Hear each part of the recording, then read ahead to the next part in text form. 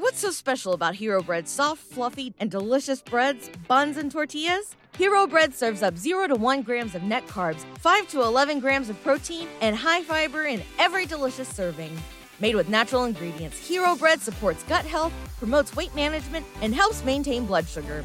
Hero also drops other limited edition ultra-low net carb goodies like rich flaky croissants and buttery brioche slider rolls.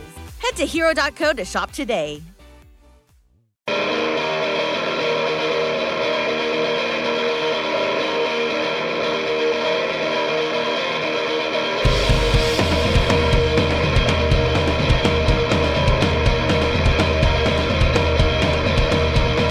Hello, everyone, and welcome to another edition of Turned Out a Punk Footnotes. I am one of your hosts, Damian Abraham, and your other host, as always, is my friend and my long-suffering host in arms, Chris O'Toole. How you doing, buddy? Good. How are you, Dan? I'm doing good. I'm sorry I had to put up with the technological issues we had before the show, but now we're ready to rip. Hey, man, it's no issue at all. We're ready. Wait 1 second. Let me just check this, Chris. Yeah. Okay, torch is ready. Okay, we're ready to rip, Chris. It straight up sounds like you have a flamethrower. It's kind of a flamethrower. It's a small flamethrower. Like once in a while, it kind of hits you like, man, it's a room full of stoners operating blowtorches when you're in a vapor lounge. I just mean though, like, you know, it's probably got like whatever, like a butane, whatever type vibe. Yep. But, like, it's like it fully. The mental picture I have is like you have a device which is like it's hard to handle with one hand. Like you have to use two hands, and it like the flame is at least 3 feet long.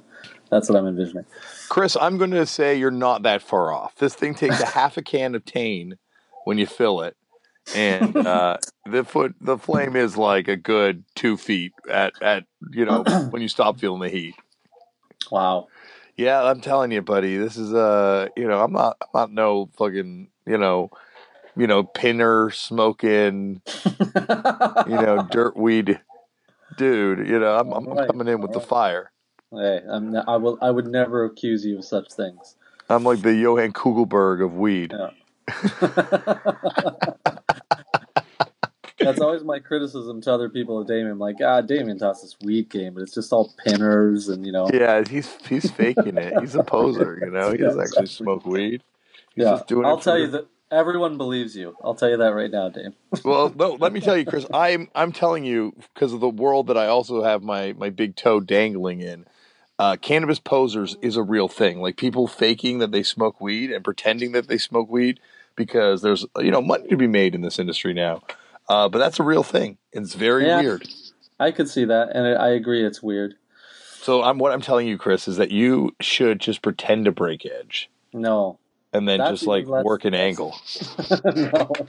Would that be like the worst sellout ever? Like if like someone fake broke edge just to sell weed, or would that be the most edge thing ever? I have no idea. I'm amused by this concept, but I don't bring know. it up before the Edge Tribunal at the next meeting, buddy. Yeah. I'm telling you. It's yearly on October 17th every year we talk about it. Well, I'm just giving you quagmires, I'm just giving you quagmires and things to think about, These are just mind puzzles. Well, hey, we have legal weed to discuss in Canada now. As we do. All of my other friends of sobriety have cleverly wrote me or commented to me in person about how, because it's not illegal, therefore it qualifies, and I laugh every time. But yeah. real laugh, I bet too. Yeah. I think though, if you're smoking that legal weed, you really gotta check that stuff because there's mold on it, Chris, sometimes. I suppose, but I just feel like, I mean, maybe this is the wrong attitude, but as someone who really doesn't care about weed or this whole topic all that much, but like, I feel like the people that smoke the legal weed are like the equivalent of like a narc in some way in my mind. Like I just feel like it just seems really square. So it's almost like you get even like a weirder smirk from like an asshole straight edge person than you would like just being a regular partaker, if you will. It's like buying a record store day version of a record. Yeah, exactly. That's a great analogy. Yeah, you bought the sick reissue, the sick unnecessary reissue. You got it. The limited to 200 on Banana Swirl. Yeah. But they're gonna do like Swirl Banana too. Yeah. But no, I think with cannabis stuff right now, it's definitely interesting, but I don't want to force you to talk about this anymore, Chris, because that's what Oil and Flowers is for. Buddha and I both enjoy talking about this nerdy shit over there. Yeah. Buddha hates when I start bringing up Kill by Death references on that podcast. Yeah, or football related in news and info. Yeah. Yeah, well, that's if I bring up football related news and info, it's just trolling you. So, I do love football, soccer, because I feel it gives me ample opportunity to troll the people I love. Yes, I agree with you there, and you have some good people you control pretty hard on that. I've got a lot of people I control, even inadvertently trolling people, as I found it on the last tour. Yeah, with this football shenanigans. But I just got off tour. We haven't talked for a while, Chris. How have you been, buddy? Same old, buddy. Nothing changes.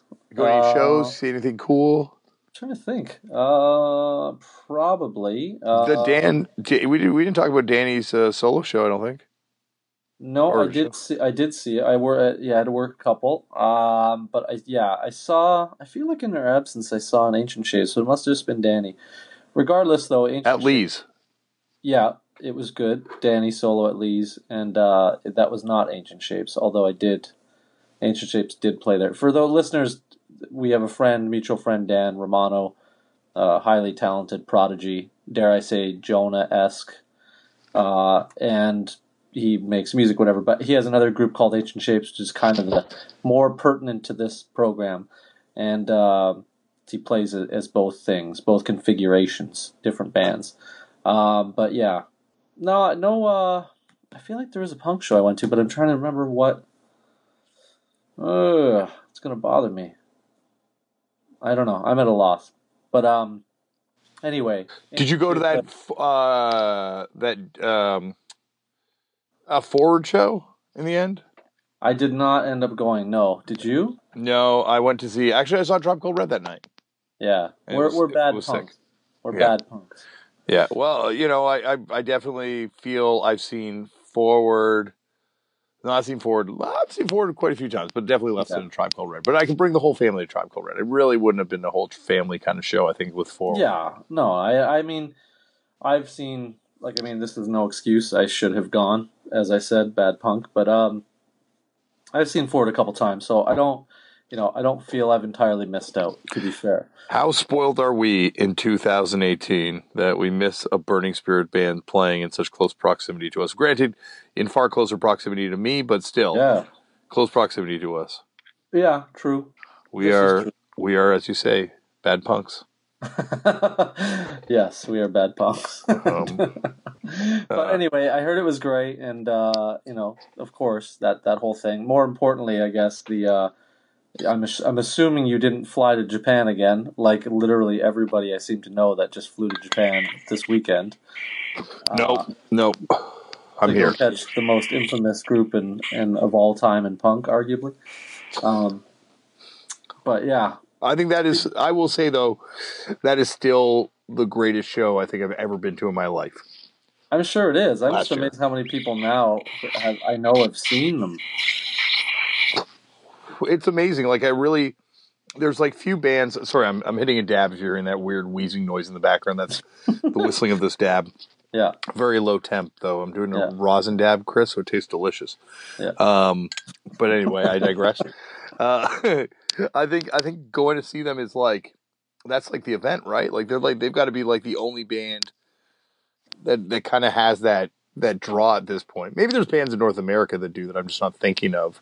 But that play once or twice a year, and people travel over to see them and line up to see them. It's there's no other way to put it. It's like a pilgrimage.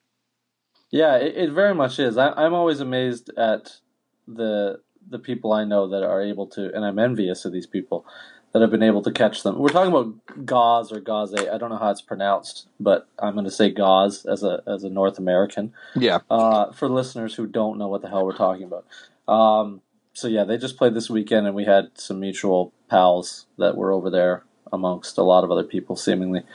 Yeah, and you were fortunate enough to see them like about a year or so ago when you were over, correct? Yes, I was, Chris. Yeah. Yes, I was. And it So was I still religious. Yeah. If you had told me when I was a kid that I'd be standing beside a member of the Courage Crew watching Gauze in Japan, I was like, there's no way that's ever going to happen. But it did. True. And you can listen But to anyway, a I podcast don't about know how we got on this. We were talking about, you were mentioning something. Oh, shows. Yeah, I don't think I went into anything that I can remember. it. We were talking about Burning Spirit bands playing close proximity Burning to us. Spirits bands. Yeah, we missed that show. We both missed that show because we're bad punks. But you were talking about, so tour, what, you had some record scores or what have you? Yeah, I went to a couple shops. Like, I would have liked to have gone to more. Unfortunately, I was splitting my time between, cannabis stuff and podcast stuff. And Chris, I'm going to give everyone a bit of a hot tip because it's not coming up for a couple weeks. The Danger Aaron episode of this podcast, top 5. Top 5. Okay. High praise. It's unbelievable. It's coming up in a couple weeks, but I recorded that anyway. I did go to some record stores though along the way, picked up some good stuff, got gifted some ridiculous stuff. Yeah, it was a great tour. It's a great tour. Shout out to Riot Style Records. Got some wicked Riot, the Dwarf 7 inches they put out, Surfboard Split. Have you heard that band Surfboard yet, Chris? No. They're pretty sick. They're kind Is of it what I'm looking this up now. Which Dwarves records are you talking about? New records or old records? new ones. Well, last few years, Riot Style Records, the label, has been doing stuff with the Dwarves for, God, I guess like not 10 years, but getting close there now. Oh, I thought you were saying Ride Style. You're saying No, Riot Style. Sorry, gotcha. Yeah, okay. had a dab in my throat. That's all right. Yeah. So we only came to get high single. Okay, gotcha. But yeah, they're a great label and super stoked to get these records. Picked up some Jail Cell Recipe records from my homie English Robbie. Seeing him out there in SF. He's going to be a future guest on the show. Met future guest Dan Panic, Tony Molina. Got to go and see that guy again. Yeah, it was a wicked time right up the coast. That's crazy, man. Envious. I was just there, but I want to be there again. Yeah, like we didn't get to see it, but like you did. But I tried to convince them to take the Pacific Coast Highway, and no one in the band wanted to. I was trying to convince your band to do. I'm not going to give it away because I feel like maybe it could happen one day. But I was all over Jonah to do something, which hopefully will happen one day with your group. But it didn't happen, so I was mildly disappointed. But yeah, I'm mildly intrigued now, Chris. What are you talking about? There's something I want to shout out. We'll talk. This is listeners. Sorry, I'm not. We'll talk after. We'll talk after. Yeah. It's nothing scandalous. It's just it was a neat idea, and I also don't want anyone to take it. So that's the other reason why I'm trying to keep it under wraps. But anyway, go on. But no, it was fun the whole way up. Had a great time. Thank you to everyone that came out and said nice things about the podcast. A lot of people came up and talked to me about the podcast, Chris. And thank you to everyone that came out and just checked out the show and didn't say hi too. Yeah. Not everyone says hi. I give everyone the chance to say hi, but not everyone chooses to. A lot of people leave like, man, I don't want to approach that. I like it. Let's at a safe distance. Nice. But anyway, I guess we should move on to some much sadder and unfortunate news that's recently kind of befallen the punk world, like a legit tragedy. Not that the passings of anyone isn't a tragedy, but certainly someone that left a huge hole in their passing, and that is the passing of Pete Shelley from the band The Buzzcocks. Yeah, that happened over, I honestly cannot remember now. I believe it was a week ago, thereabouts. Yeah, I think it was about a week ago.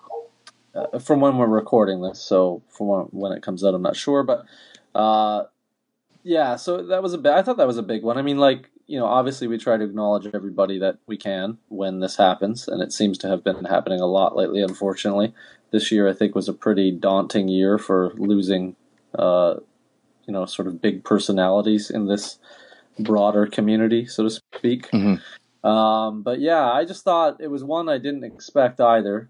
Not that what do you expect when it's sort of something that happens? But I just thought like there was a large, understandable outpouring, and it was nice. I'm happy anybody that gets like a sort of a reception to that level that I've seen, both from like music industry and then also like from the common person that just seems to have related to the Buzzcocks music, which is understandable because it's fantastic.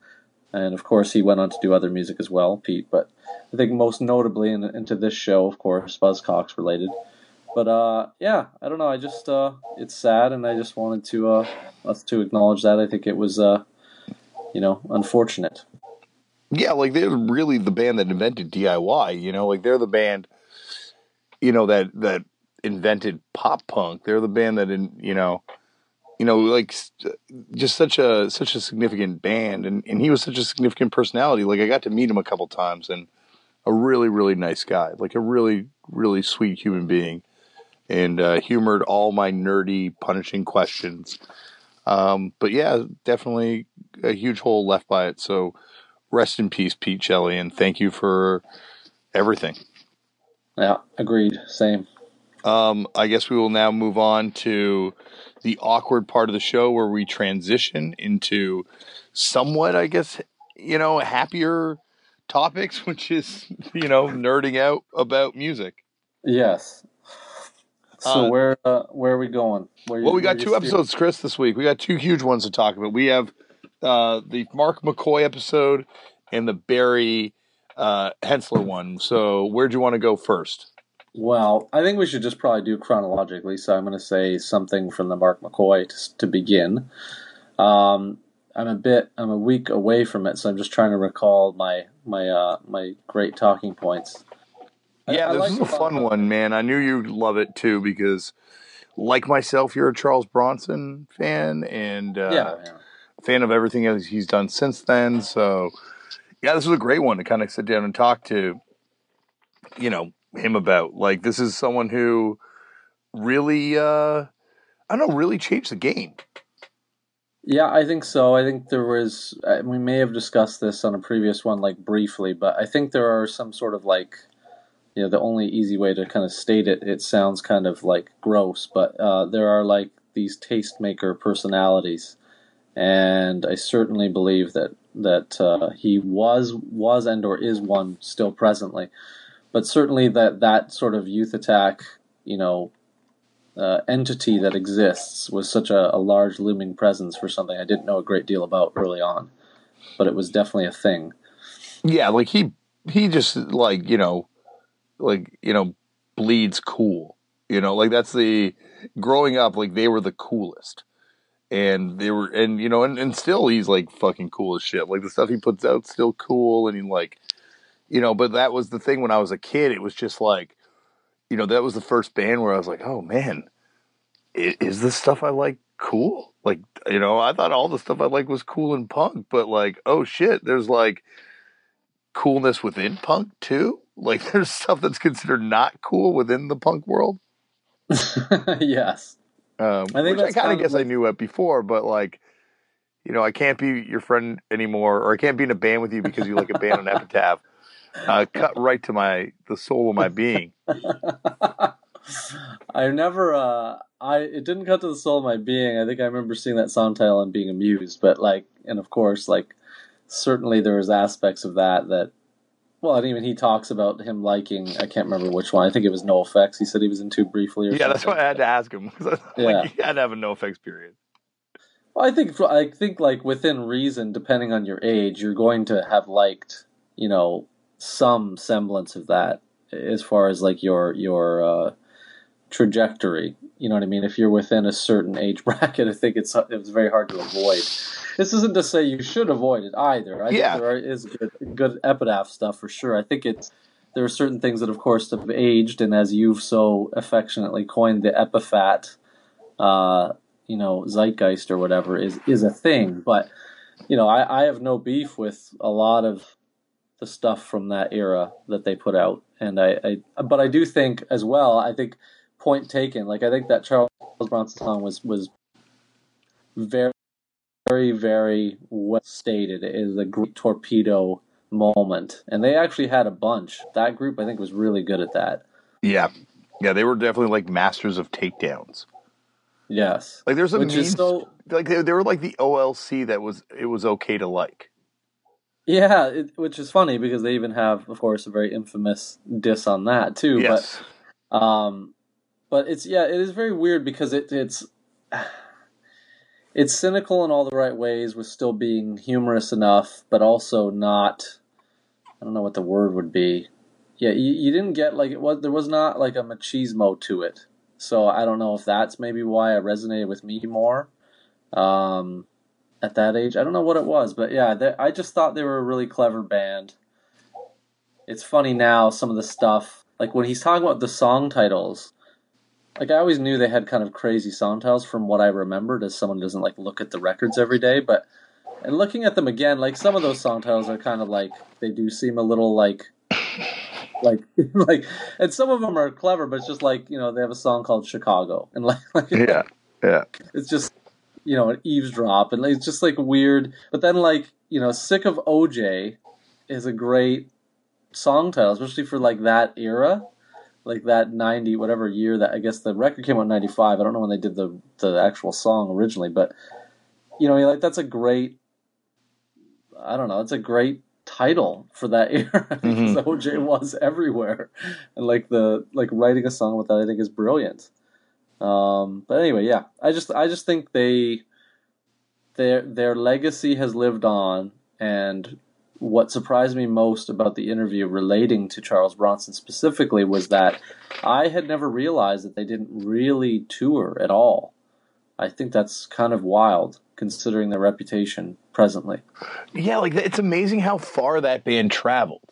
Yeah. And I think it's because like you were saying, they were also they knew about punk, and they knew about hardcore in like a really nerdy way. And the stuff they were referencing was I don't know, was kind of like stuff that required a little bit more of a deeper knowledge of punk and hardcore. Like very much like doing what Spaz was doing, but this was almost the slightly more cynical version of Spaz, if that was possible.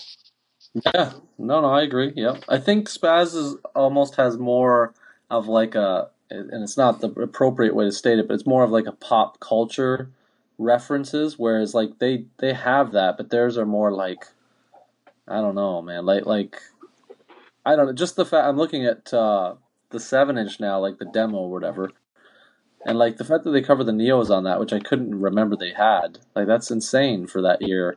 Dude, there's so much stuff about this 7. Okay, let's just dive in. Let me make this the first talking point. This demo tape, sure. 7-inch, which Mark claims to have no idea where it came from, but there's just so many things about this record that are ridiculous. Okay, so on the back, it's got they had beef with the band Race Trader. Yes, and I recall this. So I don't know whoever did this 7-inch. I have no idea who did. But if you look at the address on the back, it's the dude from Race Trader's address. Which is a troll of the time. Total troll of the time, So this dude, and I heard from a mutual friend that it was his folks' house, and they would get mail from Japan asking if there was any copies of this 7-inch available still. Which is totally brilliant in a way. But yeah, certainly mean-spirited. Yeah, very mean-spirited. Not saying it's, I'm not saying I'm bagging, but I'm just saying there's just so many cerebral, weird, in references, and look at this lyric sheet, how impenetrable, it is written, but it's also vaguely kind of references UK stuff. It's almost like the drawings reference the Stupids in a weird way. Yeah. to me. I don't know. And then it's got like the old Flyers in there too.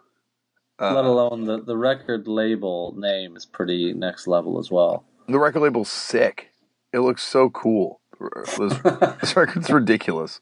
Yeah, so I just think they were, I don't know, they were hitting all the right marks for me. I think that there's a reason why this band resonates. But back to the interview, I was shocked that his kind of like, whatever, like they didn't tour, like they played the West Coast, and like, you know, the one thing I related to was, and perhaps you relate to, is the just like, yeah, we made no money ever, and like, yep, like that sounds like an experience that I'm familiar with. But yeah, it's just, I don't know. He gave it enough credence because obviously it's something he's known for, but it also seemed like a very, very short moment of time. Yeah. That he seems to have to kind of explain that he kind of seemed to talk about was of a specific era and time only, almost.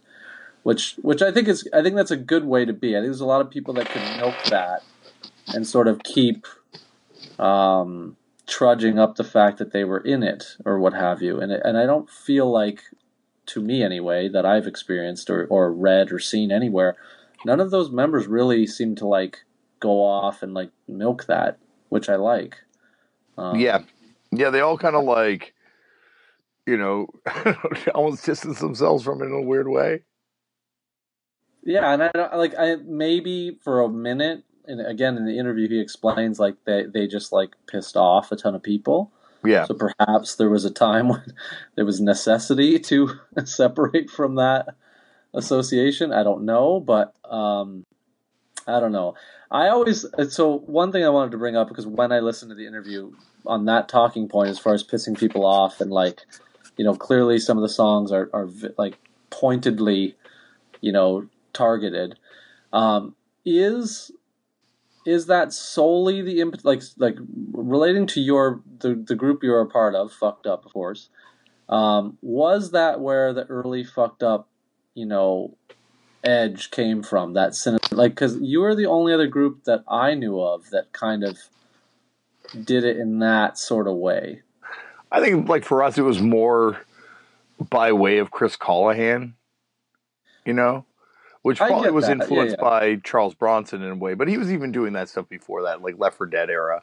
He was already kind of into that, Steve. But I think the band that this band, like, there would be like no way this band existed as Career Suicide without Charles Bronson. Like, that first Board of Education demo, like the band that legitimately becomes Career Suicide more than even the first line of Career Suicide is Career Suicide at this point. Like, that Jonah Martin dynamic is like, that demo is just like a super inept, like beyond inept version of Charles Bronson.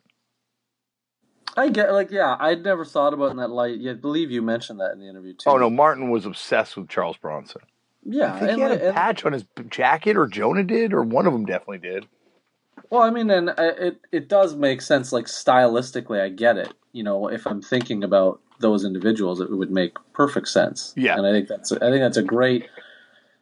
You know, if it in fact was that big an influence, then I think that's great too, because it makes, I don't know, it makes sense. That's another. I mean, Career Suicide, a great band actually. I think. Weirdly enough, Board of Education was not, though, but Career Suicide is definitely a great band. I could definitely. I'm not throwing no shade at Board of Education, but sure.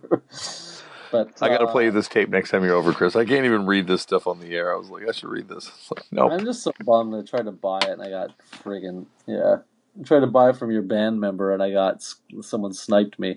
Yeah, his name's Damian Abraham. He's on the other end of this phone call. You got it, really? Yeah. That's where I got it from Sandy. I got a bunch of weird Career Suicide stuff off Sandy.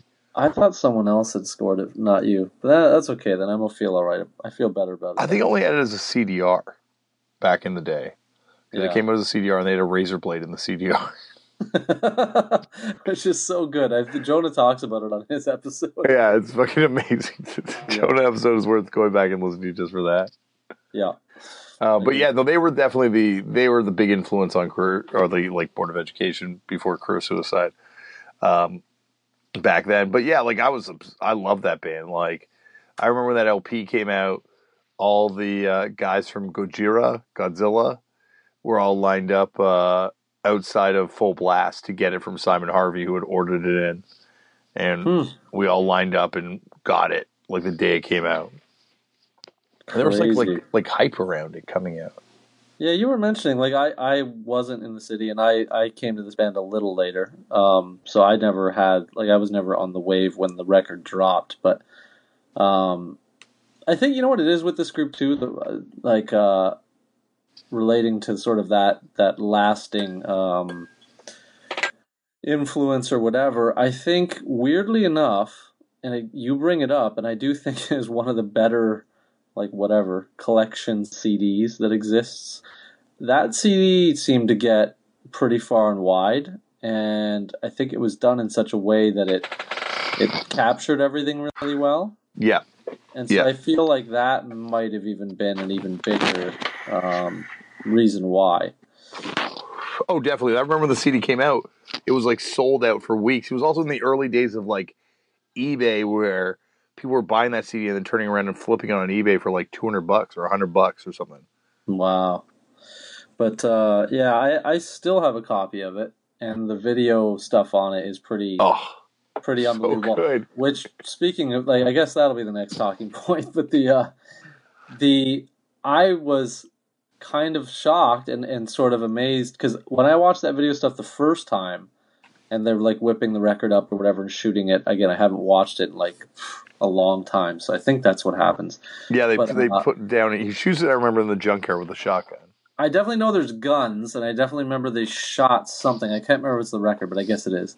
But anyway, I remember thinking, like, watching that and thinking, like, man, like, after everything else about the group, seeing that and being like, these guys are badass, man. They're like shooting shotguns and like, and so the interview for me is kind of funny because it shattered some illusions I had. I just thought, like, these guys are like, you know, like badass, and then like he's like, no, we had to. He's like, he hurt his wrist or his shoulder or whatever, shot the gun, and like he never shot. Well, I don't know if he never said he never shot a gun, but basically he was not a gun guy. That was like it was intentionally done for the video or whatever. So I was amused at that too, but I still thought it came off really, really great at the time. Oh yeah, no, that was amazing when it came out. Like I just remember seeing it, being like, this is the coolest. It reminded me, and because he talks about skateboarding. Sort of in the early, whatchamacallit, like his trajectory, he's talking about skateboarding being an influence early on, and him calling people, whatever, which we can talk about that too. But the gun thing reminded me of this. There was like a brief, I don't know what you want to call it, like campaign or whatever, but there was a skate company called Plan B. Yeah. And there's a very, very big skater now, but he skated for them. He was big then too, but he's like become like a household name kind of guy. But Danny Way had this, I think it was the Danny Way board, where he had like a mannequin board, and it was like the whole, like back then, this is like, you're talking about like Thrasher magazine style. But the whole art concept was like they had taken like a shot, like a 12 gauge or some shit, and they were like shooting this mannequin or whatever, and then the board was like the stills from the actual shooting or whatever. So like glued to the board, or just like no. It was just like the expose. Okay, yeah. And they kind of did a thing in the magazine that coincided with it. And that Charles Bronson thing, when they did that, I mean, of course, it's not really anything like it, but that reminded me of that. Like back then, I remember thinking like, and it probably is not a nod to that at all, but I just remember that was the one thing that, again, just as a youthful memory, that just kind of came to me. Yeah, that was something that, yeah, it just reminded me of it. Yeah, no, it definitely is like, you know, like it evokes a time where, I don't know, like it just felt like that kind of performance art, like aggression, like, I don't know, just guns felt a little less dangerous for some reason. I think what it is too is I associate, because even I think it's the Repos or Ropes, I can't remember which, but I believe it's Repos who did that Live Munitions record, which is also on Youth Attack, which I know it has all weapons, but I think there's like guns on it. as well. Anyway, the layout's incredible. I believe he did the layout. So in my head, there was always these subconscious things about like these crazy weapons and guns. I just thought these guys are like into that. This is like, but I loved it. So it's kind of funny. I think it's just been in the back of my head. So that illusion was a little bit of dismantled for me. But anyway. Yeah, I can see that. I'm not a gun guy, which is okay. I'm not really a gun guy either. So, but yeah, no. I guess next point I kind of wanted to go into, unless you have a point. No. I want to talk about the first place I heard them, which is I heard it on the No More Dick Jokes comp. Okay, It came I out, don't know but have you heard that CD? No. It's a compilation of the All That and a Bag of Dicks comp, and the Double Dose of Dicks, double 7-inch comp. Great titles. Yep. Yeah, this was of course the label Disgruntled Records, which was run by the mentioned in the episode great guy John Aarons from Charles Bronson. Very cool guy. Also played in 14er Fight later on. But very, very funny guy. And so, yeah, did this label that, doesn't look like they're going for very serious kind of tones with it, with the names of those comps. But that CD compilation has dozens of songs, including I Can't Be Your Friend Anymore Because You Like a Band on an Epitaph, and also Charles Bronson's amazing cover of Last Warning by Agnostic Front. But yeah, have you heard that? You got to check out these comps, Chris. I have not checked out those comps. I'm curious if so you're saying it's someone from 14 Fight who put that out initially? Yeah, and he's also in Charles Bronson, John Aarons. Oh, okay. Because there mustn't have been him, but there was someone from 14 Fight who came out. I remember to see us play. So I don't believe it was no. But anyway, in Arizona. Yeah. He played. It was Frank from 14 Fight, the singer. There we go. Yeah. Who also played in MK Ultra. Yes, okay, so shout out, very cool, also a Hawks fan, big up. But, yeah, I don't know why I brought that up, humble brag. But I don't know these comps, I'm trying to find them as I'm doing this. If you go to Charles Bronson, you go to the comps on the resource. Yeah, that's what I'm in now. But singles EPs, and then it's like you can see, for some reason, the double 7-inch doesn't come up when you do that, but if you click on Disgruntled Records, you'll see the comps. I still don't see Disgruntled. I'm doing all these things that you're saying, but there we go. I found Disgruntled now. Okay. So, actually, I do see the comp now. You're just better at the resource than I am. Okay. Yeah, no. Fuck, I don't have this. Or I haven't even seen this. 97 it came out? Yeah. Of course, there's a ton of bands on it. There are so many bands. It's all Chicago and Chicago area kind of bands. Well, I guess Dillinger 4 has a Chicago. This was one of the connection. first things you used. Yeah. Wow. Yeah, I'd never seen this. Yeah, this was the first place I heard actually so many bands. Like so many of those Chicago bands that I love. Including the band Jesus, who have the last song on this comp, which title doesn't need to be repeated on the air. You can look it up yourself, but a great, unbelievable band. The lyrics of that song are like, pretty actually powerful and stuff. So it's a band worth checking out. And so there's that. So you said there's two comps of this? I'm just looking up trying to find. The next one down is the double. They're both comped on that CD, but that Double Dose of Dicks. Okay, yeah, Double Dose of Dicks, double 7-inch, Disgruntled Records, 98. Yeah, look at this comp. Yeah. It's actually a pretty sick comp. Like, look at that lineup. Yeah, it looks pretty decent, too. But yeah, cool. No, I never knew these. This is not... I don't even remember where I first heard this group or what have you. The CD was definitely... Whenever that came out, I think I knew of them prior to that. But I remember it was a big deal to get that for me at the time, but I don't know why I would have known their rep so hard already. Maybe I did have one of those records. I have a very foggy recollection of this, but anyway, cool group. I guess the one you could kind of get was the 6-week 7-inch, like the third 7-inch. Yeah, like the split in the demo, I guess, first, but then like the real first 7-inch was like 6 weeks had it kind of in press, right? Yeah, like What on the I youth attack took it over believe too? I definitely didn't have it in '95. I'm just trying to think of where I would have got it, but it did get repressed here. It says a few times. So most 6 week stuff though was accessible because I remember running into it at any variety of places. But yeah. Anyway, regardless, sick band, but I don't know that comp. Yeah, that's crazy that you heard of him from that though. I really don't remember where I heard of him from. It's too bad. I wish I had a vivid recollection. Yeah, I wish I had more of these records. I've got a pretty good collection, but not all of them. That's for sure. I always thought it was funny that they just used the name Charles Bronson, and that never seemed to be an issue. At least that was ever reported. Well, that's not his real name either, right? I guess, but just like the character, you'd figure that's got to be owned. Like it just seems like. But it's like it's not a character. It's like that's the actor.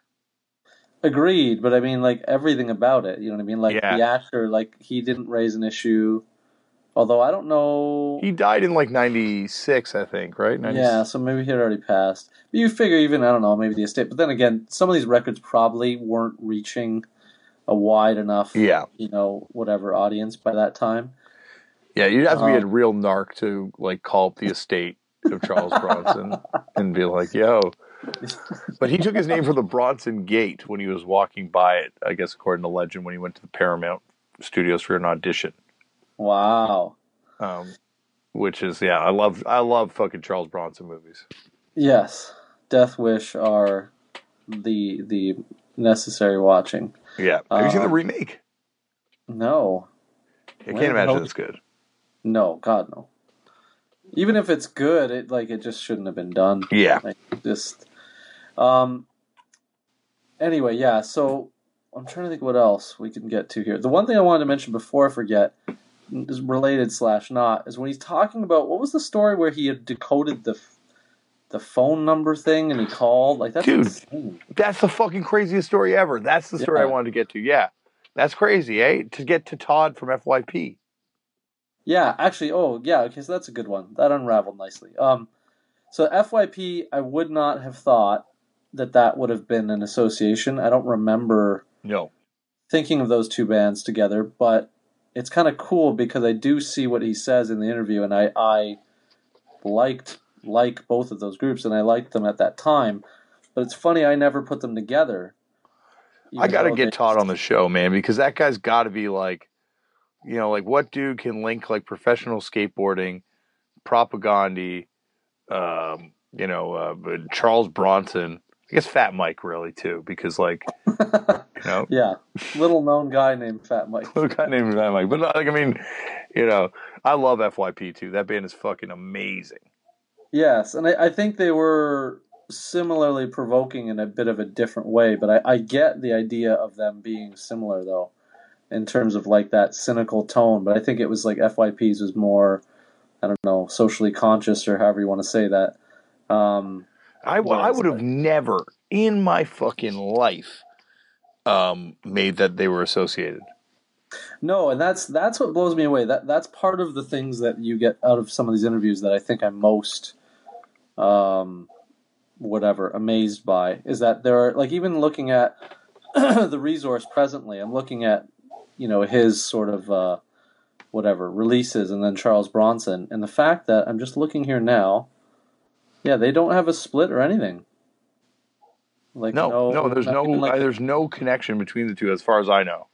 Yeah, which is wild because even when the other thing that blew my mind is when he drops the, I think he mentioned swallowing shit, right?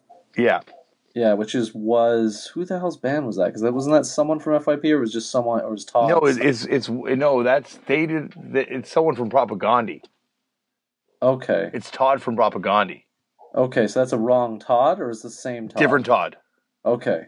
But they did a split with Propaganda. Yes. Before Todd was in the band. Yeah, when it was still John K. Samson, because it's basically a split with John K. Samson. It's basically a split with the Weaker Thans. which record's that then? Hold on, you're blowing my mind here. So what's the swallowing shit split? I don't. No, there's a I don't know. Propaganda FYP split. Okay, I have that. Like the 10-inch you're talking about? No, that's the I Spy Propaganda split, Oh, I'm which confusing. does Sorry, feature a member yeah. of Swallowing Shit. True. Okay, so we're But getting have a you lot. heard this Thank Heaven for Little Boys Letter of Resignation split 7-inch? Yeah, I have it. So that's the split. Okay, yeah. So the FYP, I do have that, Yeah. and that's the better version of Letter of Resignation as well. Yeah, it's the best one. And, like, really, that's like, because I think that might even predate the Painted Thin John K. Samson split. So that's really the first Weaker Than's recording. Yeah, he did like I think a solo record or whatever that might have predated all that, but like it never really kind of came out. It was like this recording from what I remember of the time. But anyway, yeah, the fact that we're even talking about the Weaker Thans in relation to talking about Mark McCoy kind of Dude, it's so says nuts. everything. Yeah. Which also probably would slightly bum out Mark McCoy. No, But I think he'd be, like, stoked that, like, that we can kind of get there through him. I don't know if he would be, but I'm amused nonetheless. Well, I don't know. I think for me, like, when he told me that FYP thing, I can't believe I forgot that till you brought it up. Thanks for bringing it up, because it was like, yeah, that's why we do this goddamn thing, Chris. That's why we fight. Yeah, it was wild, and I guess what I mean to touch on here, speaking of all that, I was more impressed just by that randomness of whatever rearranging the numbers, him calling Dude, it, that's and all crazy. that. That's next level psycho shit. Which it just in and of itself is wild. But while we're on the topic, FYP I think is a group that I don't know. I don't know if they're lost to time entirely, but I don't hear people speak about them all that much in the circles that we inhabit. I think it's because we're in Canada and they never made it here. But, like, I think, like, in the States, in certain areas, like, certain scenes, they're, like, Yeah. Given their proper, not maybe, they obviously could do with more due. All of us could do with more due, but, like, they are certainly kind of, like, talked with, like, reverence in certain circles. That's for sure. Like, but you're right. Like, here, they never came up here, right? So we never got to see them. Yeah, that's true. I don't think I don't know how much they did on the East Coast even. They have a lot of records too. They have like 6 full lengths. That's crazy. Dude, yeah, like, let's. Oh man, like, this is awesome that we're doing this now, because, like, I've always wanted to do a deep dive on this discography, because, like, dude, like, the record labels that they're on, obviously Recess Records, but also, like, Theologian, Yeah, that one K. stood out. They to me did a too. K record. Wow. Isn't Jason some crazy label too? Isn't that no, I'm off base. I don't know what that is. I thought that was someone's Some weird label. label, but I might be confusing it with someone. But that is nuts. I did not know that they did a K record. That's crazy. Yeah, they're like I would say for pop punk, we've had this conversation before about, like, the like the Dillinger 4 kind of sphere of pop punk, like the grad school pop punk, like pop punk that it's okay to like. Yeah. Pop punk, it's okay to serve when company comes over. But I would say FYP is definitely in that rarefied air of, like, super intelligent pop punk. Like, the bands they did splits with, like, just shows, like, they were kind of like, they did a split with the Grumpies. I'm just trying to find something here because I'm looking at that K record, and the credit here on it says it was recorded in Hermosa Beach. Where were they from? They're from down there. Oh, so they are from like that. Yeah, because he's like, California. you know more about skateboarding than I do, so I'm not that familiar with his skateboarding career. But, like, I think he's a Southern California skateboarder, but they're definitely, like, Southern California. Okay, I don't know. I didn't know where they were from. I always thought they were from like probably Minnesota or something. I had no idea that. Okay, so that makes a little more sense now. I think it's because of Propaganda. I think I just assumed. Yeah. They must be near, so they must be in as nearby as you can be to Winnipeg, which is not very near to most places. But anyway, this is crazy, yeah. But I certainly would have never ever associated FYP and Charles Bronson. Yeah, I would never. I never in my life until he said it. Like, and especially the way he found it out and stuff. Yeah, they are definitely that's a cool connection. Also, so Recess was their own thing, right? Yeah, that's Todd's label. Yeah. And Recess has actually done a lot of neat stuff too. Yeah. No, Recess is a badass label. Like Recess is the reason I had Dwarfs records. Yeah, it's true. They even did did they do any original Doors records? I can't remember. I guess they did. It looks like here. Because I remember the reissues they did. Well, at least the CDs. I don't know if they did vinyl of it, but I remember them doing like I think it's Free Cocaine they did, which is like a collection. Yeah, that's the one that was the first one I had. Even though I could, the Sub Pop record was obviously around, but. And weird. There's a CD version of The Doors Are Young and Good Looking that's on Theologian and Recess. Yeah, because that was Recess and Theologian were like partner labels. I love that Theologian would be an interesting one to kind of get into. Yeah, but what I'm confused about is the same. So is this because Epitaph did that record too? So I guess they did it after. They did it before Epitaph did it. Yeah, I guess. Wow, I didn't know that. But just before. So I always thought the association happened posthumously, but I guess anyway, cool. The more you learn, yeah, Free Cocaine, that CD from '98, which is essential, and Lick It. There's the other one. That's the '83 to '86, also essential, classic Dwarves stuff. Yeah. Maybe the best, but I don't know. I like some of the other things that fall later, but definitely really, really essential stuff. Anyway, I don't know where we're going with this. It's just great. No, I was going to say also like Theologian, Pessimizer, and Recess. Like what a cool trio of labels. Yeah, that's definitely the low key Damien. I don't know what you'd say. Yeah.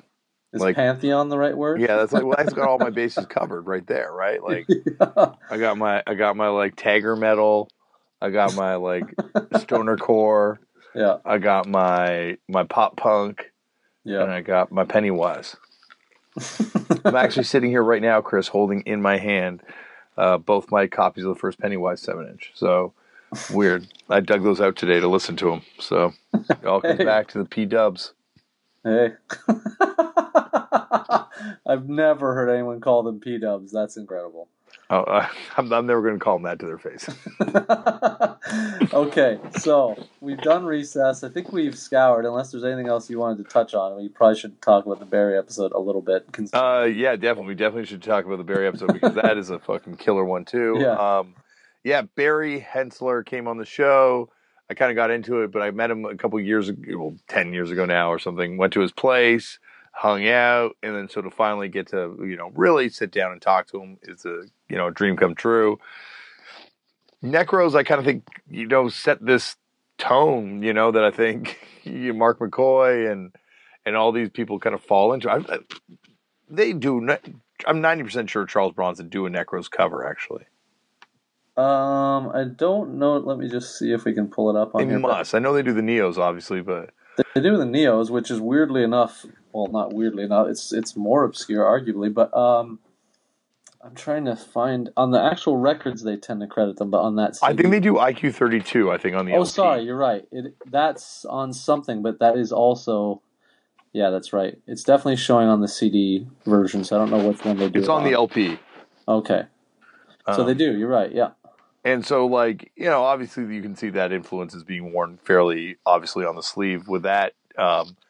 So, yeah, it's a great 1-2 punch. And also Barry lives in Chicago now, so it's a perfect 1-2 punch.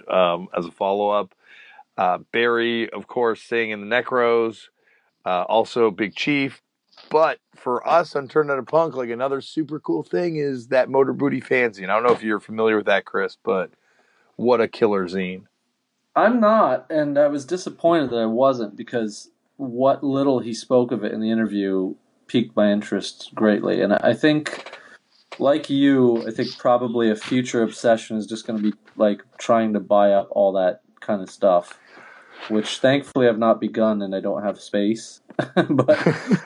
But as I get more bored and more eccentric with age, I'm sure that will be where I'm headed. But Yeah, I don't have. Do you have any of these? I've got like about 6 issues. Okay. I would love to actually find out how many there were in total and see all their covers. But I'm like looking at some stuff online right now. But they were beautiful zines, like Mad Magazine. Like it looked like Mad Magazine. And it was fantastic. Kind of like some hilarious stuff in there. It was National Lampoon meets the Mad Magazine. So it says here there were 9 issues published between 87 and 99. So that's not a lot. That's great. That's attainable, which makes me very happy. Yeah. There's like great interviews in every single one and cool interview, like cool stuff about like movies. Like, fuck, they're writing about Guy Madden and like, Pedro Bell, like the artist who did Funkadelic stuff. That's super. When he started talking about that, I was very impressed because for the time period too, it's weirdly enough, I had just recently watched, and I highly recommend. In general, I recommend the show, but there's a recent episode. The show is the Mike Judge Tales from the Tour Bus, which is excellent. Yep, fantastic. But the newest season, I don't know if you've seen any of the newest season, which is first season's all like outlaw country and that kind of stuff. Second season is all like funk soul and whatnot, and they actually do a P-Funk, like a George Clinton centric episode, which is incredible. But so I had recently watched that, and I was just like just feeling it. So when I listened to this interview, it was kind of the perfect timing for it. But when he was talking about that from that zine, I thought, man, that's cool. Like for the era to be like really into that stuff, to like talk about it and whatnot.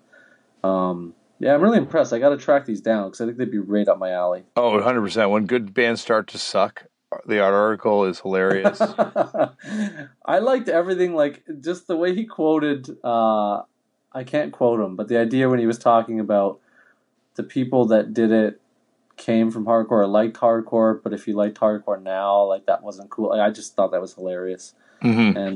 And I know what he means by that, like completely. But I just thought it was a great position to take. Yeah. No, it's funny. Like in like they're referencing Void in like, like talking about how great Void was, and like let's be honest, like it took hardcore a couple years before everyone caught up to how fucking amazing Void was. Like obviously people knew, but like for it to become like, oh, Void's actually probably the best DC band.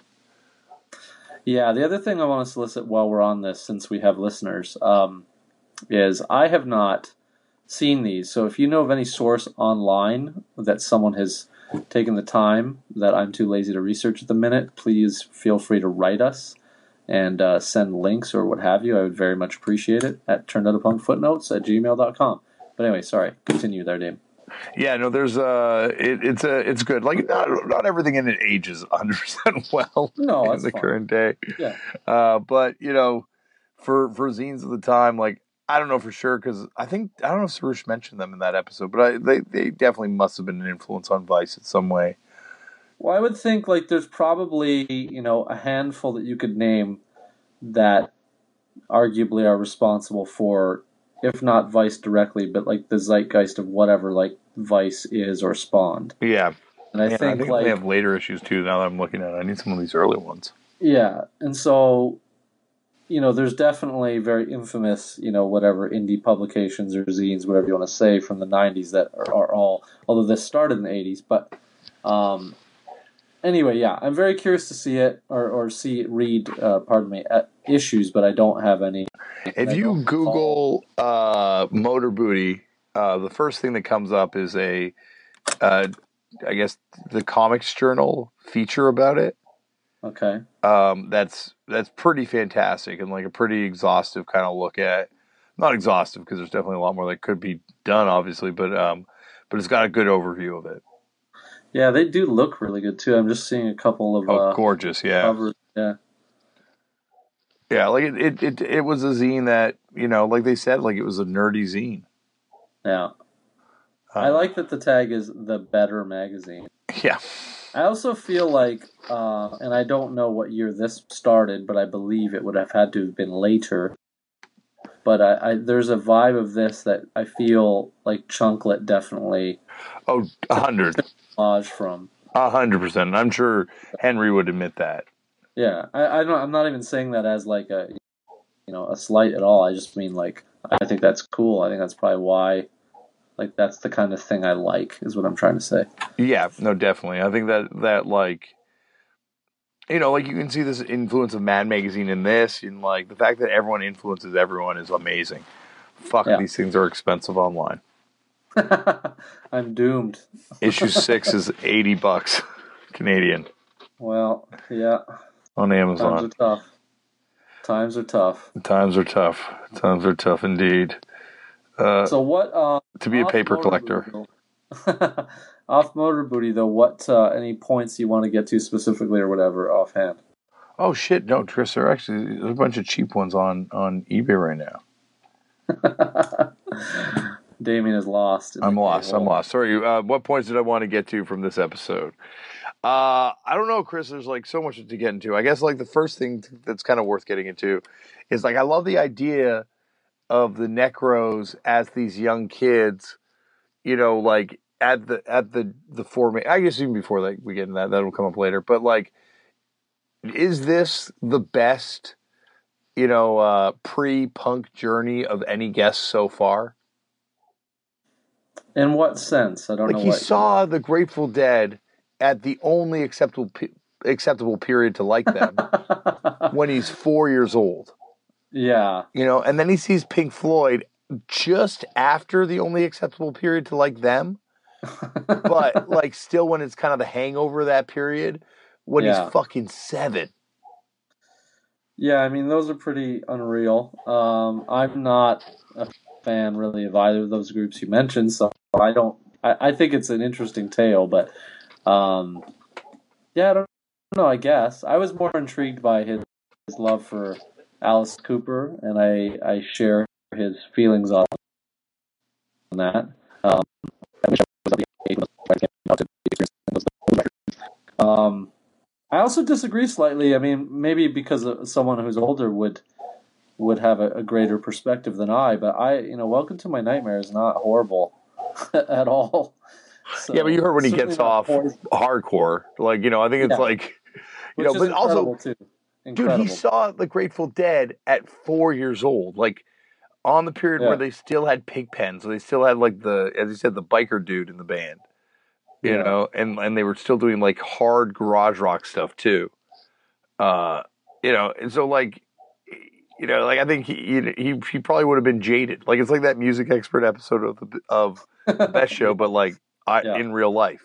Yes, yeah, I do feel that two of your recent guests certainly are almost that, but real life. And of course, it was this one, and then there's more. But I don't say that. It's crazy. Like his journey's nuts. I think like some of that is something that it's just like privilege of age, I suppose. But, I think it's also his parents too, right? Though, like his dad. Oh, of course. Yeah. His dad like looking at the Sex Pistols review and being like, "We need to hear this as a family."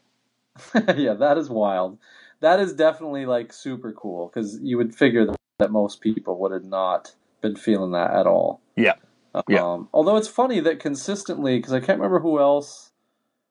There has been other guests. Even maybe it was mentioned again in the Thurston Moore one. It's some of the other ones where the guests of that age bracket sort of talk about how much, because you read about it in books now, but I always feel like it's probably been a bit sensationalized for the sake of like the whatever the myth, but like that the Sex Pistols thing was like them coming to America specifically was as big as it was. Mm-hmm.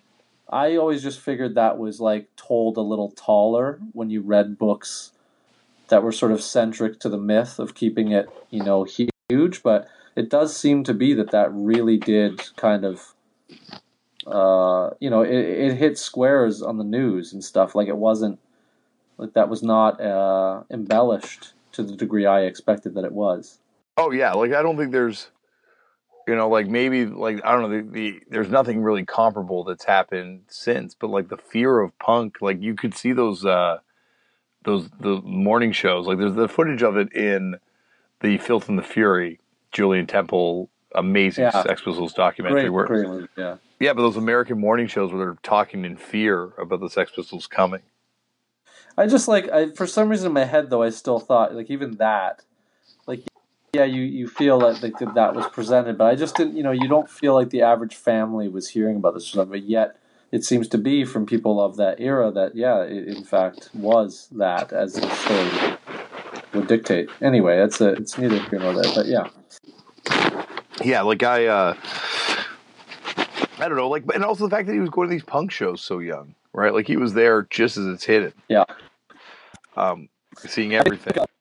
Also, another part of this interview that I loved because you two bonded over disliking London Calling, which I think is like a very very turned out a punk talking point of all the tropes of the show. It's certainly Clash, Sex Pistols, Clash in general, and then you could say Fugazi, some other things. But I'm going to say the unpopular opinion. I think it's a good record. I don't think it's nearly as good as the others prior, but I like that record. I think that record sold like a bajillion copies. So if anything, we're saying the unpopular opinion. No, but I'm talking from the punk, our worldview, the punk-centric idea of it. Yeah. Which my opinion is less vogue in this sense, for sure. But I still think it's a good record in hindsight. It's certainly not, the earlier records, but I don't think it's a crap record. I really don't. No, it's not a crap record. I definitely don't think it's a crap record. Especially compared to, any other band's catalog.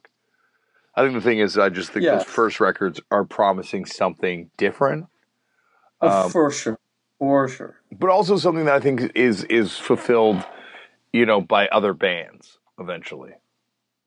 Yeah, agreed. I just think if you actually, from a nerdy standpoint, break down some of those songs on that record, yes, you still have some weird pop moments, which I do think as a record are good if you're looking outside of the view of a narrow view of punk only standpoint. But I do think some of the songs on that are massively overlooked. Songs like Coca-Cola and those kind of songs are just to me not only lyrically next level, but they're very punk in nature. But anyway, I digress. I just thought it was amusing that you two could bond over that, and I always love I used to you that has that same kind of very specific opinion about something. Yeah, I don't know. I find it funny how many times these opinions do come up, and I find it also awesome that there are these Beatles or the Rolling Stones type things in punk. Yeah, oh yeah.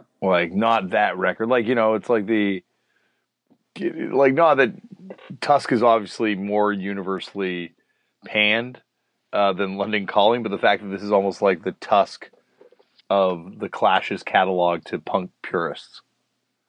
Yes, of course. I get off. Rumors is great, but London Calling sucks. But yeah, I think anyway, I thought it was a good point. I'm trying to think of what other points I want to jump on here, because he had some really good stuff. I thought the stuff about going to Cleveland for the pagans and the drone stuff, I thought was so that sick. was nuts. It's not. It's just it's almost unfair doing these when those kind of episodes come up, or those kind of stories, because I can't even imagine that. I don't know. But I kind of think it's cool that he would have seen it also after the gold rush. He's seen the pagans. Obviously the pagans went on well into the 80s and after. But at the same time, he's seeing them after they would have been putting out all those killer singles. Yeah, exactly. That's nuts.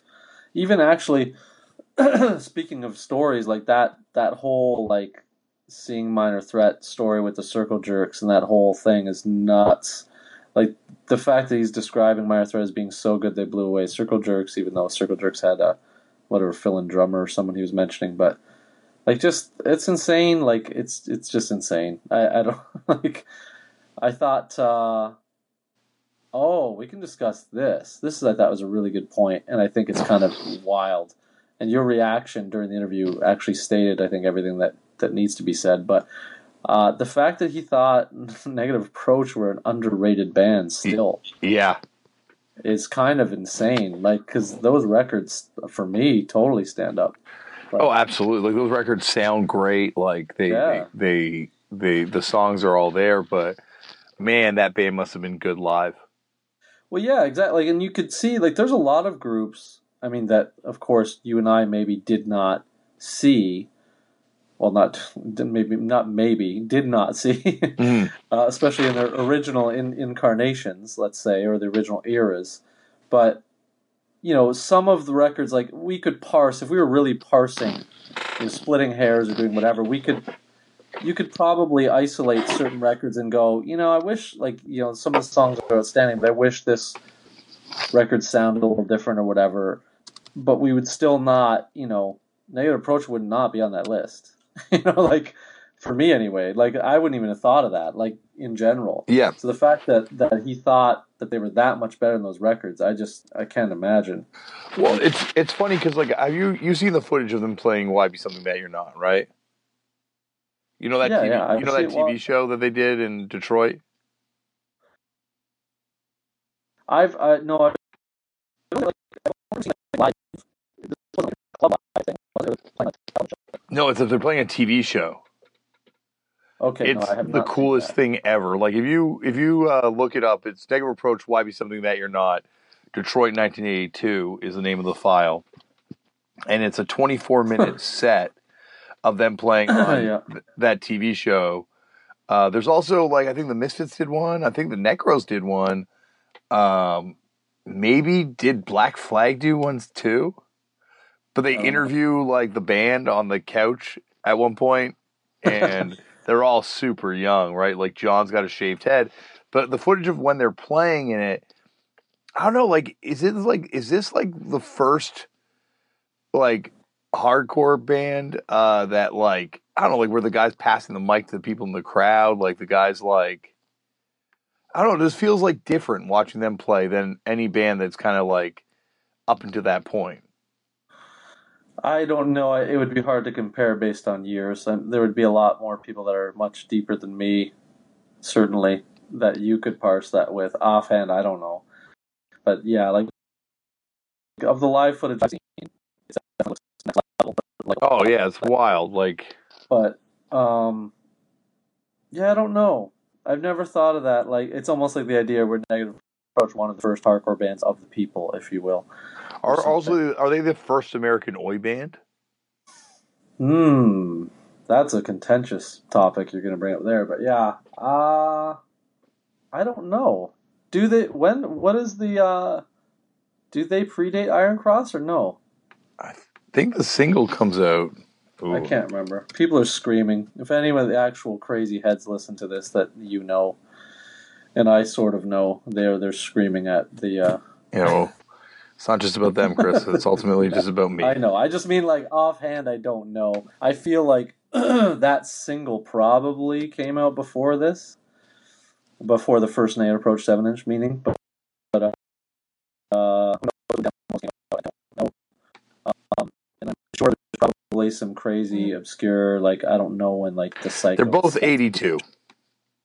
Both 82. Skin at Glory and the 7-inch. Yeah, they're both 82. Same year. Huh. I mean, like, obviously I'm being, like, a little ridiculous by saying they're the first oi band, because they're not, like, consciously an oi band, but, like, I think that almost makes them more of an oi band. You say, no, you said American oi band, though. American oi band, that's what I meant. But I mean, like... Yeah, I was like, yeah, because that you're... But, like, and, like, obviously Iron Cross is wearing it way more on their sleeve. But ultimately they're doing, like, an American interpretation of a British thing. Whereas, like, Negative Approach is doing something that's, like, 100%, like, American, but informed by a British thing. I agree, and I think that's part of the greatness of the legacy of Negative Approach, 100%. And also that, referencing that Iron Cross, the things you just mentioned, that is actually clarified for us on the interview you did with Dante. Yep. 2 years ago or so, live. And so we're not, you're not speaking out of school on that. But not that I think anyone would accuse you of, but Yeah, I don't know. I know what you're getting at. I'm too tired to think of things where my brain is like being quick enough to cite anything else at the minute. And then also, I don't know. I do think you're onto something though. I think that is part of the appeal with negative approach. Mm-hmm. Like I think like it's because it's not quite that, but is that, and it's a distinctly American version of that, which I feel perhaps didn't exist, before that, or however you want to frame any of this stuff. I think there are some of those. There are some groups to history that have always had that. I think, arguably, Agnostic Front is an obvious other one, but I think you could even like names like that. Like Cold as Life, original Cold as Life has a unique. They're not certainly the first, but they have a very unique origin. Yeah, like it's like that's like American oi in the sense that it's like American working class rock and roll. Yes, and it obviously is influenced by, but does not live to ape, the stuff from out of country inherently. Which I think it's kind of, I don't know. This is an interesting topic. I don't know. I'm no expert on it. I'm just saying that much. But I'm with you. I think you're onto something with the negative approach thing. It's something I've subconsciously felt for a long time myself. That there's a weird, distinctly American, almost, like particularly like the John Brennan of that era is just an enigma. That's why it's funny how he's described in that interview, because that's not how I perceived him.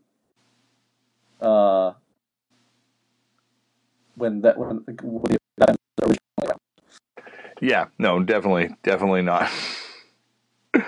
Yeah. Where do you want to go next? Where to next? Let's see. Boy, oh boy.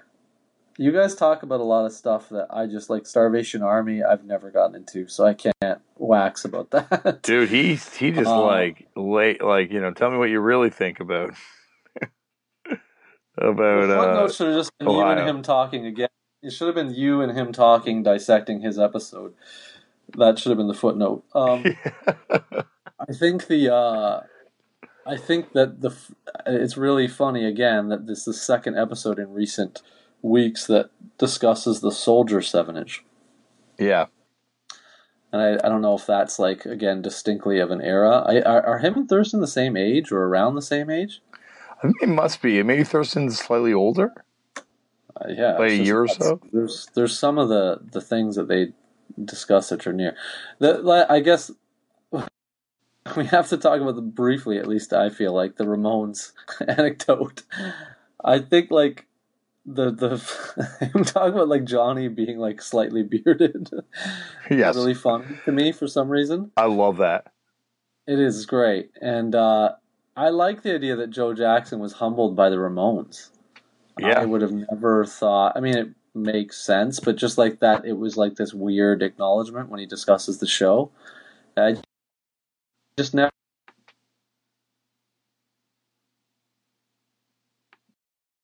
weren't people that clearly came after them generationally that were influenced by them. I didn't expect that, I don't know. I just wouldn't have expected Joe Jackson to be, hold them in any regard. You know what I mean? I would have thought like Bills of that era, if they were chucked on a show like that, they would play and like either the audience would be adverse to it or like whoever they open for would just be like, what's this? Just think it was just some kind of gimmick that wasn't their thing. So yeah, that was kind of neat to hear that anecdote.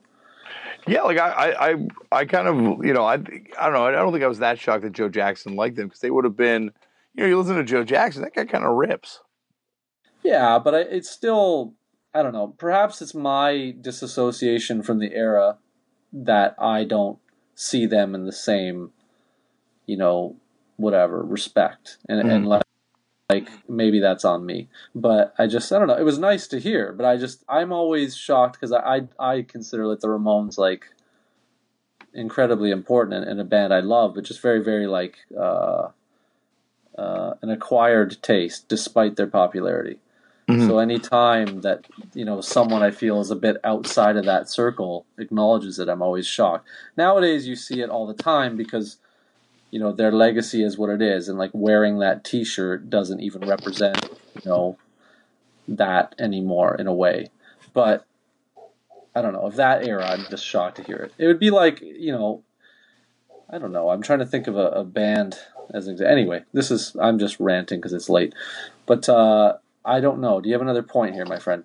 Well, yeah, no, I think that with them, they like, you look Bruce Springsteen like doing songs for him, right? Like, yeah, they definitely kind of cut, like a deep kind of groove, I think, and a lot of people, I don't know, like I think Joe Jackson probably would have felt like his success is kind of owed to their breaking through.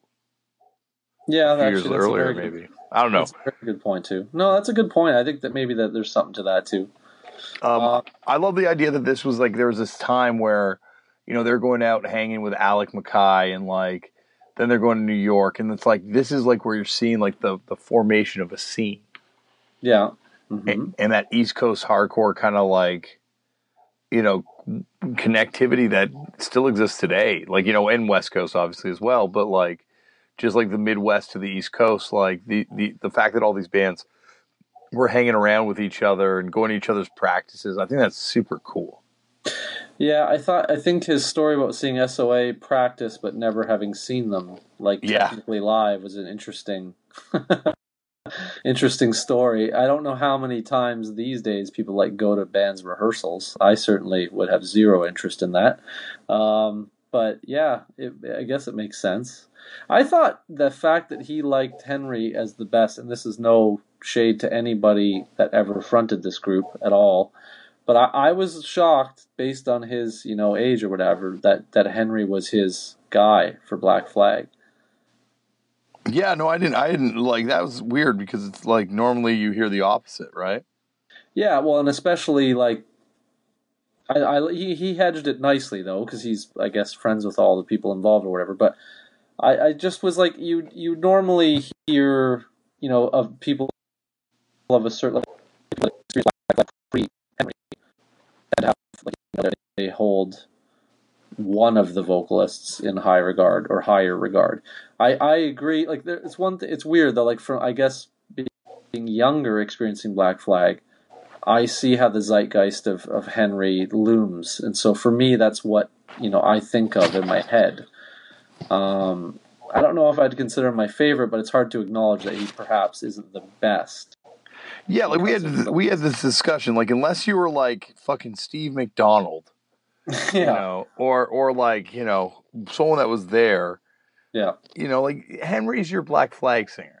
Yeah, like I definitely listen to the other singers more, but like I can't claim like, Henry's the guy that did the time with that band and like by all accounts like embodied it. Like, dude, he beat up Fletcher from fucking Pennywise. Like who else can say that? Yeah, true. From what I hear, maybe an elephant. There's some story about an elephant, maybe, but like very few. Yes, but I don't remember why we brought that up or why I brought it up. But oh yeah, I was just surprised based on him being close to that he was adamant. I do think his point about the physicality brought by Rollins was very poignant, obvious, but very, very for him. Yeah, like that's where it's like and obviously they all had presence of different types, right? Like, but like Henry is the one that like from the sound like that's the stories you hear, right? Like it's Henry that's like attacking the crowd and Henry that was like the beast on the stage. Like, I love Keith. I fucking love Keith Morris to death, and I love the Circle Jerks to death. But like. Yeah. Like his presence on stage is definitely a completely different energy and doesn't have that menace. Agreed. That Henry would have brought. Yep. Agreed. I don't think any of the other vocalists had, or since, probably, have, like, since, depending on your consideration of whatever variation of that group exists. But, yeah, like, I don't think anyone else. And it's obviously that's why we know who these people are. Like, that's why. But Yeah, like Dez has my favorite voice sonically, I think, for those songs, you know, and Ron, I love Ron's voice on all those songs too, but like, I've seen Dez do them, and it's amazing seeing him do them, but like, he's not like prowling the stage like you're worried he's going to like, you know, pull out some hidden weapon and kill someone. It's true. Yeah, it's. I mean, I remember first seeing any footage of him performing, and this was like, I think the first Black Flag footage I ever saw was of, like, definitely like Slip It In era. It was some kind of Toronto. I don't know where they played, but it was either on New Music or one of those. I think it's on New Music where he's got kind of long hair and he's in the underwear by that point. Yeah, right? yeah. And that footage, I just remember thinking, like, this was insane, and certainly was, like, made an impression immediately. And that was, again, that's not even prime. Well, arguably might be prime era depending on your consideration of the band, but for me, it's not even prime era, and it's that strong. So I can only imagine, like, prior to that, how that was going. But yeah. Is there anyone in the world though that's like, Slip It In and After only? Fuck the early years. I've never met them, but I'm sure there's somebody. I actually can't wait if you ever encounter them because I want to hear the argument. I would love to hear the argument too. Like, I don't know. I like Slip It In. I know it's got its place, but yeah, I don't like, it's not like where I'm like, not even into the early years. Yeah, that's crazy talk. But I do like those records. I do think they're good. They're not damaged. They're not, but I do like them, and I do think they're strong. I think if those records were in a lot of other bands' catalogs, I think they would not be considered, strange or whatever. Yeah, so long. Yeah, and someone who's now been in a band, for a long time. Yeah. Fuck, like, God help you if you're trying to play the same shit the whole time. Damien just came off tour, everybody. But yeah. No, but like, I mean, like, I'm having so much fun playing the new songs, and I know what it's. And maybe that's the first time for me too. I got to say, like, where I actually like playing the new songs more than I like playing the old songs. Okay. But like, I know being up there, like, people want to hear the other shoe, but you're still forcing them to hear the new stuff. Yeah, it is the prototypical bummer move for, like, yep. You guys mind if we play a new song? It's like, yeah, the audience consensus is like, no. Yeah, yeah. But it's weird. It's and then Barry kind of gets into this too, like the way they all like hated hardcore and they all checked out at a certain point. Yes, so. I will, like, he didn't elaborate a great deal, but I'm curious as to, like, Pick Your King, like, why? Well, I think he said that's the best record. Like, no one did anything original after that. Yeah, sorry, pardon me, I'm totally wrong. He did elaborate, correct. I get what he's getting at. I'm not sure I wholeheartedly agree with it, though. Yeah. Not that my opinion is certainly not as valid as his, but, yeah, like, I think I thought it was cool. Like, obviously he talks about some contemporary groups in the interview, which I thought was cool too, and I thought that was important to hear because I think, like, that tends to be. I think what disappoints me was when people check out totally and, like, never revisit it again and just assume that everything after it's crap. Not that I think anyone truly believes that deep down. I just think people people grow up, get lazy or whatever. I'm the same, but. I just think, like, because Pick Your King is 86, I want to say. I guess 86, yeah. So I'm just thinking, like, what crazy records came out after that? I mean, there's definitely crazy records that came out after that, but, like, in that Feel the Darkness. Well, yeah, that alone. The fact that yeah, that's a very good point. Using that same artist and, like, just framing that. I don't know. I'm not. But, like, I guess what he misses out on, and it seems to be a huge divide amongst those older kind of, like, people that were part of hardcore in the first generation is the youth crew stuff coming around. Yeah, there's that. I think his point. I understand the point of the idea where the claim was that up until whatever the time of that record, I'm going to say like 86, I can't remember. Everything seemed like sort of like dare I say, like original, I guess is the way he would frame it. And then everything after that was like there was a formula to it, so therefore the I don't know, it wasn't as whatever you want to say, spontaneous, fresh, authentic, whatever you want to use for that, to say it. But I'm trying to I feel like it shifts a little bit, and arguably like there's a lot of purists that really don't like, especially the late 80s, certainly the early 90s. But I think through all that period, I think there's definitely always records that jump out. Mm-hmm. I'm trying to just think of big ones that clearly. Well, but that's when it really begins. Like to me, that's when Youth Crew kind of begins on the East Coast and on the West Coast a little bit too, obviously. But then Power Violence begins also on the West Coast. Like you got the Infest stuff starting to happen. Yeah, and I guess my argument is this though. I always think the generation of people that we're discussing, and again, this is me speaking on their behalf, which I have no right to do, but any of the older, the elder statesmen that I've ever encountered or read their opinions. The Youth Crew thing, I could immediately just cite Youth Crew records. But it seems to be, and you and I have experienced this, that the Youth Crew thing, it didn't go down the same for the people that had experienced the first wave almost, because they viewed it as a bit, like caricature or something, like a bit too self-referential or something, or a bit disingenuous, however you want to kind of say that. Or just viewed it maybe because we were disassociated from going to some of those shows in those years. Maybe it was what was associated with it. I don't know, but yeah, I don't.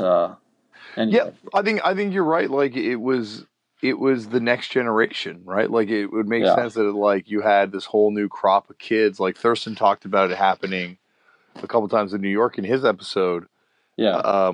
And this would have been that next sort of major seismic shift in that class of, I don't know, 82, 83. Them kind of checking out. The other big one I would say, because, so he said Pick Your King or he said Kings of Punk? Did he say Pick Your King or Kings of Punk? Maybe he said Pick Your King. I thought he said Pick Your King, and that's 83. To me, that's kind of insane, because that's early. And he may have chose that. But I, in my head when he said it, if he didn't say Kings of Punk, I was associating the punk because it's 86. Pick Your King's 83. So 86, I'm just thinking, okay, say it's 86. That's the same year as Age of Quarrel. So does that get included? You know what I mean? Yeah, but those guys hate that record. Not those guys. I shouldn't say him because I don't know. Yeah, I haven't talked that crop of people of that. Mm-hmm. Yeah, perhaps. But I still think that's a big record. Well, that record's a monstrous record, but I think that record to them would have been maybe viewed as being part of crossover, which would have been happening around that time, or just not their scene. That record's a fucking monster. But I guess what I'm playing at here is that I feel like there are some people, not necessarily him per se, but there are people that kind of check out on the sort of meat and potatoes American hardcore thing, or hardcore in general, I guess, but particularly American hardcore, it seems. And then I feel that do the crossover thing a bit, yet seemingly kind of don't like crossover at the same time or something, right? So it's weird. I think there's this bizarre. Anyway, I was just using Age of Quarrel because it was a good one to use because I totally agree with what you're saying. Where there's a type of people that don't like that record on the basis of it being too metal or something. Yeah, but it's to not acknowledge it at a minimum as the perfect hybrid of that first wave or something. Like the culmination of the first wave into one, I don't know. Anyway, like the Bad Brains meets Motorhead idea or whatever. Anyway, so it's interesting to me. I think 86 or 83, certainly 83 is way early, way too early. I'm intrigued by this, but. Well, I think you have to have those ends of eras, so you can at least have a new era start, right? If everyone's trying to hold on to the era that came right before it, yeah, nothing new's going to get going. Yes. I also fully acknowledge though, that the people that hold these opinions know far more than I. So I could be dead wrong, but I do think even acknowledging some of the contemporary bands kind of illustrates sort of the idea that in any era, I'm just a big proponent that it's never dead. Like there's always going to be great groups of all eras. Yeah, Like, yeah, absolutely. And I think this show has the perfect taste because we like it all, except for the stuff we don't, sure, which yes. sucks. Sure, yes. On an objectionable kind of level. I agree with you. I'm trying to think. I wanted to you to pontificate slightly about some of the nerdy things. So one, I don't know why Sex Drive's only 100 records. Yeah. See, I didn't know that. I thought that I learned. I knew it was limited. I didn't know it was that limited. Yeah. So now that we say it out loud, and then what's the fix? The fix is like 200 maybe? I thought it was 2 or 3. I thought. No, I think it's less than 3. Really? Yeah, maybe 250. Yeah. So I wasn't aware. I had just assumed those were I don't know, 500,000 press records. So I kind of get why they're so expensive, or have always been arguably so expensive. Yeah. Yeah, you can buy a sleeve right now for $500 on US on eBay. This or is on Discogs. Fix or Sex Drive? For Sex Drive. Wow. Just the sleeve. Yeah, I remember when the bootleg was very prominent, which they never did any of the original pressings with, or I guess there's only 100, it's probably not. The original is all red, right? So the bootleg is the yellow one? The bootleg, but I think there's also a white version, too, of the original. Yeah, I remember when the yellow one was floating around 15 years ago, and that was easy to get, like the bootleg, obviously. But no, I don't think I've even ever seen that record in person, actually, now that I think about it. I saw Berries. Yeah, but I just mean even on a crazy heat wall at some store randomly. I've never seen that, ever. Actually, obviously the Fix, same. But even I've never seen that. Yeah, even at, some of I don't know. Do you know anyone that has it? You must. Yeah, I know some people that have it. It's not really a record that would sit around, right? Like anyone that is, people normally just go and buy it every time it shows up. Yeah. Anyway, yeah. But it's wild that it's $3,000 or $6,000 now, probably. Oh, more. Jeez. Yeah. Certainly a record that's worth holding on to if you have a copy. Yeah, absolutely. Or give it to me, whatever you want to do. I want to clarify something really quick here, because in your show synopsis, you have Kings of Punk as the last great hardcore record. So to clarify that. Oh, man, you must have said Kings of Punk then. Yeah, so that is 86 for the nerds that are paying it. Yes. So there we go. Not as bad as we thought. Kind of suits the narrative, as in the American hardcore book narrative of Dead by 86 idea. Yep. Yeah, I think that's what a lot of those dudes checked out. Yeah. But they're a loss. Good. I agree. I don't think they have, though. Again, he acknowledged some contemporary stuff, which leads me to believe that he's definitely not completely out of the loop. No, definitely not. A really awesome guest. I'm really stoked that I got to sit down and talk to Barry. Yeah, agreed. Do you have any more points you want to get to? I'm good, unless you want to jump on anything. No, I think I'm good now too. Let's leave it here for today. Yeah. Because Chris, we're going to be coming back with a big one next week. Absolutely. A big one indeed. Next week on the show, we're going to be doing a special year-end wrap-up here at Turned Out a Punk. We're going to have a lost episode drop in. I think I'm going to do it on Christmas Day. Even though that's super cliched. I think I'm going to do it on Christmas Day for that episode. No, I think that's great. Yeah, but then you and me are also going to be doing 2 special shows that will be coming on the next 2 weeks. First, Chris, next week we are going to be having, what is it? You're talking the mailbag episode? Yeah, the mailbag episode. Okay. Sorry, I should have set you up a little bit better than just throwing it to you. I was like, unless there's one I'm not familiar with. But yes, the mailbag with the Dave. Yeah, we're going to be doing a mailbag episode with the two Daves. They'll be joining us. We'll be getting into some heavy shit. Yeah, it's much needed. So also for anybody, actually this will probably go up later, so never mind. I was going to say send in questions, but by the time you send them in, well, send them in if you want, but by the time you send them in, it will probably have already been recorded. Yeah, please send them in, and we can talk, and we can chat, and we can go over them. Yeah. Mailbag, how do they get the mail to us, Chris? Yeah, you can reach us here at turnedoutapunkfootnotes@gmail.com. And so we're going to be tearing this thing wide open on the show. But that's it, Chris. Anything else you want to get to? No, I'm good. All right, everyone, thank you for listening. We will be back next week with that special. And go there, sign your organ donor cards, and we will see you next week. What's so special about Hero Bread's soft, fluffy, and delicious breads, buns, and tortillas? Hero Bread serves up 0 to 1 grams of net carbs, 5 to 11 grams of protein, and high fiber in every delicious serving. Made with natural ingredients, Hero Bread supports gut health, promotes weight management, and helps maintain blood sugar. Hero also drops other limited edition ultra-low net carb goodies like rich, flaky croissants and buttery brioche slider rolls.